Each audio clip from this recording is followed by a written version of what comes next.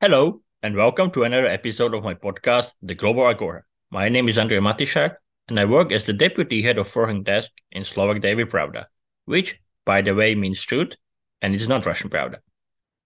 Some people claim that the American invasion of Iraq 20 years ago started what could be called the post-truth world. Robert E. Kelly had been an International Atomic Energy Agency inspector in Iraq in 1992-93, and he was there also in the final months before the 2003 invasion. We talked about his experience, his work, and how his team had to deal with leaks to the press from the CIA that ended up being great big lies. Kelly is a distinguished associate fellow at the Stockholm International Peace Research Institute.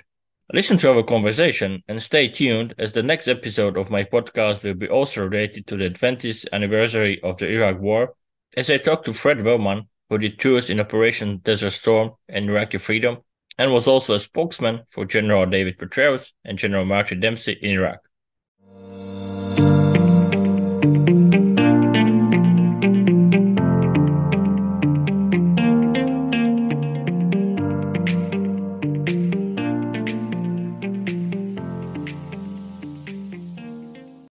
If you enjoy what I do, please support me on Ko-fi.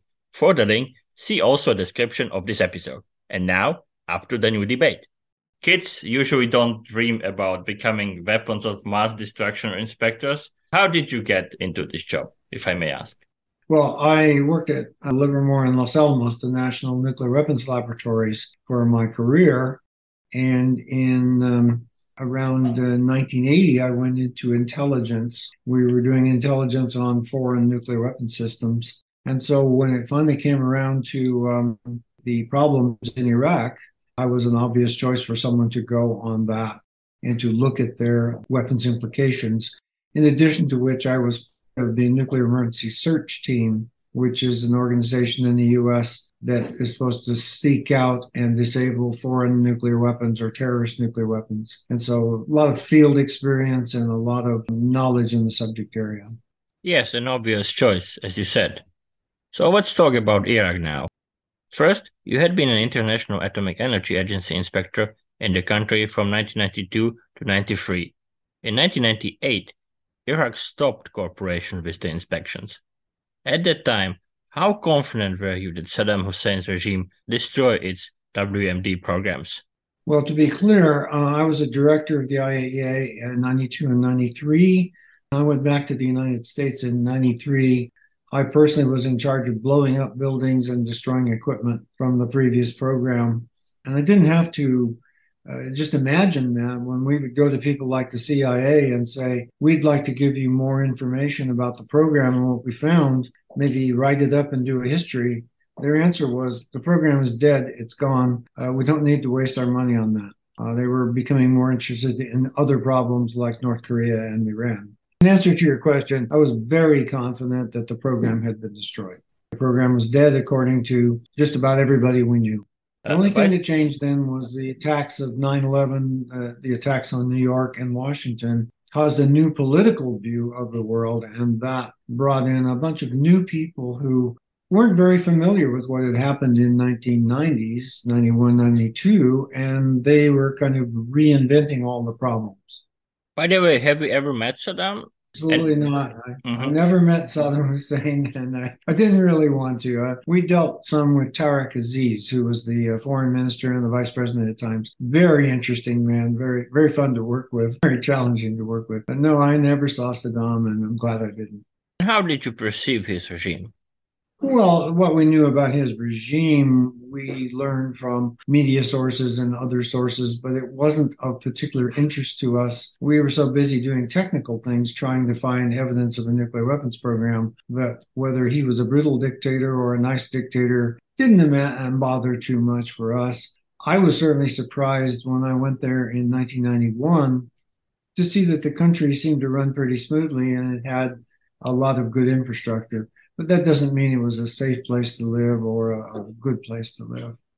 In your article for CIPRI, with the title 20 Years Ago in Iraq, Ignoring the Expert Weapons Inspectors Proved to be a Fatal Mistake, you wrote that you were in Iraq in the final months before the 2003 invasion, as deputy for analysis of the IAEA action team tasked with the nuclear side of the weapons inspections.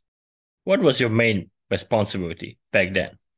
It was to collect all of the information that was available, to try to analyze that information with the help of other people, and to plan for the possibility of going back for inspections. I first returned to the IAEA in 2001, just before 9/11. And when I returned to the IAEA, I never expected to go back to Iraq again. And then when the 9/11 events happened, we didn't particularly believe that weapons of mass destruction had anything to do with the second war that was coming.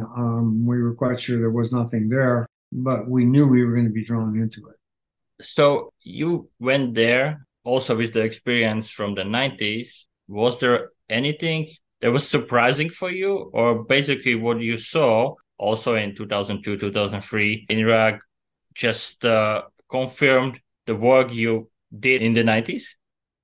In the period prior to the inspections, there were really two things. One was we developed our own information from newspapers, open source. Some of the defectors were out there and say, well, here's something we don't understand. It might be true.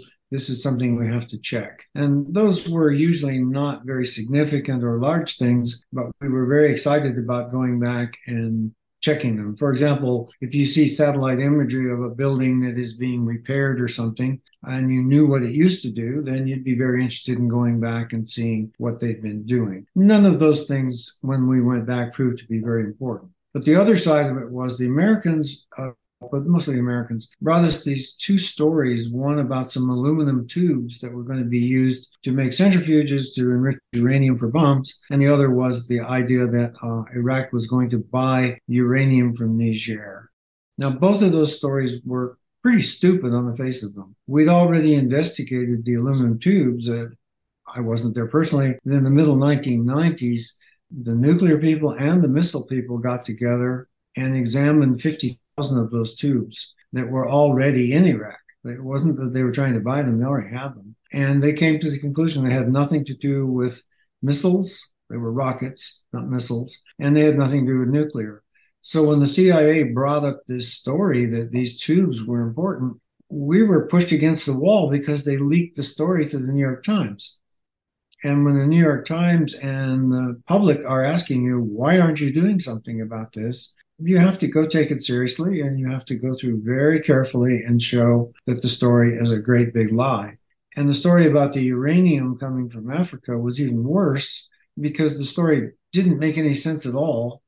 And because they knew that we would say that if we saw the documents and went public, they wouldn't show us the documents they had at CIA. They held the documents back and kept saying Iraq is trying to buy uranium from Niger, and this is a bad sign. And we said, but that's silly. They already have more uranium than you're talking about, and this story isn't true. It doesn't make any kind of sense.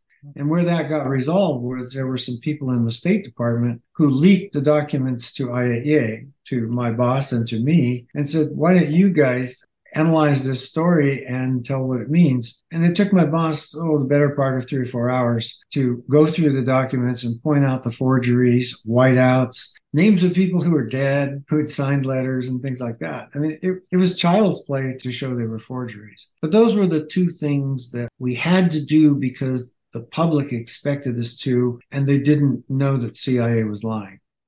There was also another theory that Saddam's regime moved the weapons of mass destruction from Iraq to abroad. But did you check this? Was it easy to dismiss?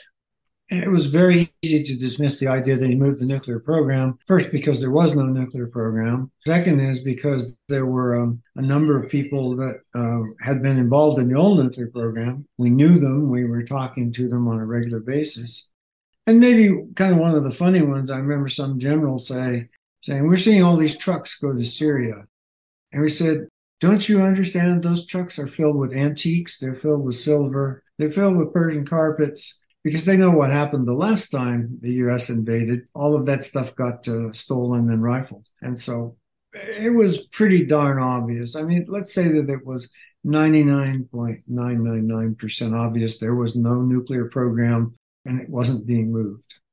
The former U.S. National Security Advisor, Stephen Hadley, just said for CNN, The different intel on Iraq's WMD would have meant a very different outcome regarding the invasion. But that's the argument that the intelligence agency thought that Saddam still has something withstand any scrutiny? First, we know that the intelligence community had, in fact, various views on that matter. And second, your team has been feeding the UN Security Council with the info from the ground. So how do you react on statements like Hadley's? I react very negatively because all intelligence did not show that. In fact, the best intelligence was the intelligence of inspectors on the ground. First, it was inspectors who'd been there in 91 all the way up to 98. Then it was people looking at data from 98 to 2001, and then we went back in person. So they were ignoring the best intelligence, the intelligence of people who were there. You mentioned speaking at the Security Council, and I think that's an important point. A lot of people, particularly in the United States, have a very poor opinion of the United Nations. They don't like the United Nations. They have their various reasons to think it's a bad organization. And so that meant that inspectors of the IAEA and the United Nations must be a bunch of know-nothing bureaucrats who do bean counting. And what they missed was at least half the inspectors that we took on these things, the US played a very large role. And the people like I had very high level security clearances. We worked with the best intelligence information, and all of us had been involved in things like building bombs our whole lives.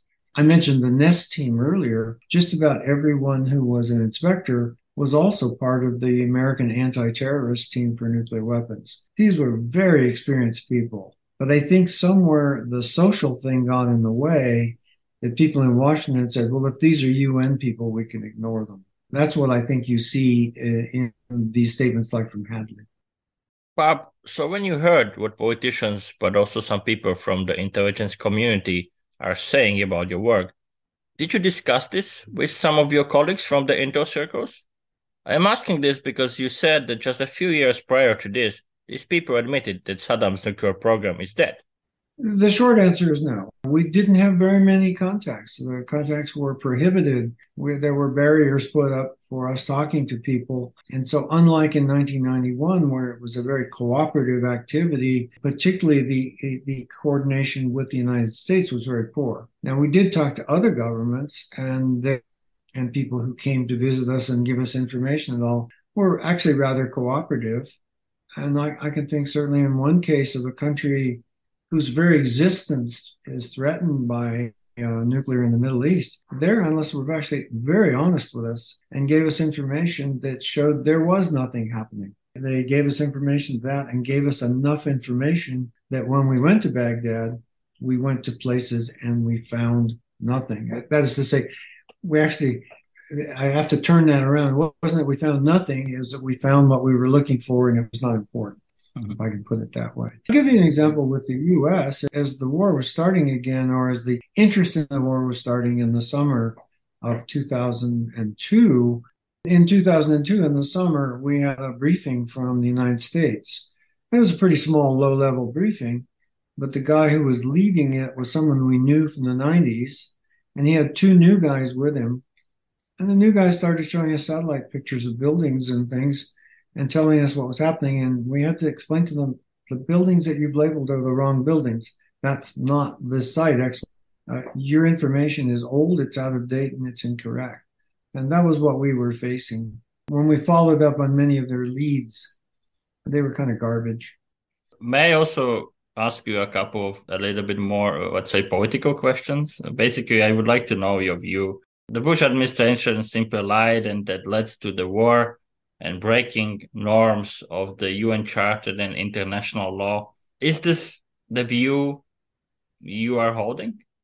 I'm not a really political person. I don't know about the UN Charter and how that's interpreted. I know that the information that was provided to us was extremely poor, poorly sourced, poorly double checked, and that either there was incompetence or intentional misleading of us.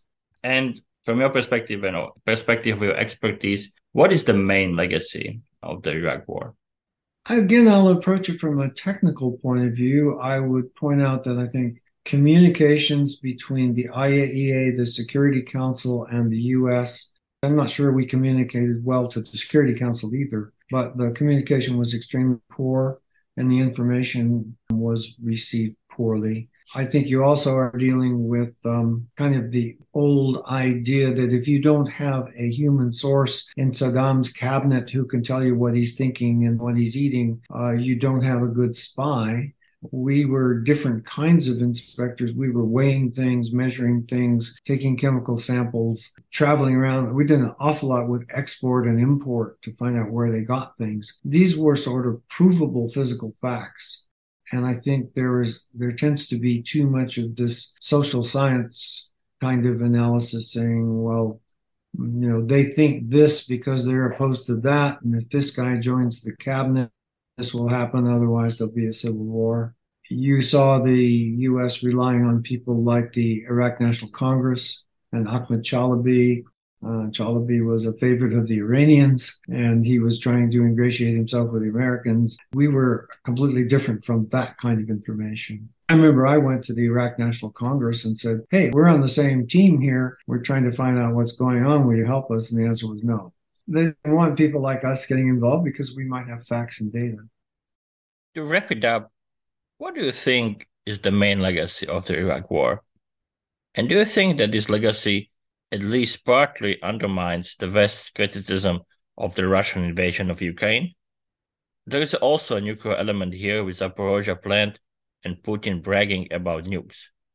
And I don't want to put everything in one basket, and I think we should avoid blind whataboutism. But some people even claim that, let's say, post-truth world started with the Iraq War. I'm going to say I don't feel qualified to answer that question. I have lots and lots of opinions on Zaporizhia and what's going on there and what the IAEA is doing, but I don't feel that I can extrapolate my personal feelings to trying to psychoanalyze Putin or what he's doing. That's not on my table. What I would say is 20 years later, almost everybody has forgotten the lessons learned in Iraq. And when I start reading stories about Iraq, the majority of them just didn't pay attention or learn what we learned. We got all this information, and I would criticize the IAEA for never writing it up and summarizing it and say, this is what we found. This was another episode of my podcast, The Global Agora. Subscribe, listen on Spotify, Apple Podcasts, Google Podcasts, and on the other platforms. If you enjoy what I do, please support me on Ko-fi. For the link, see also the description of this episode. Thank you for listening and stay tuned.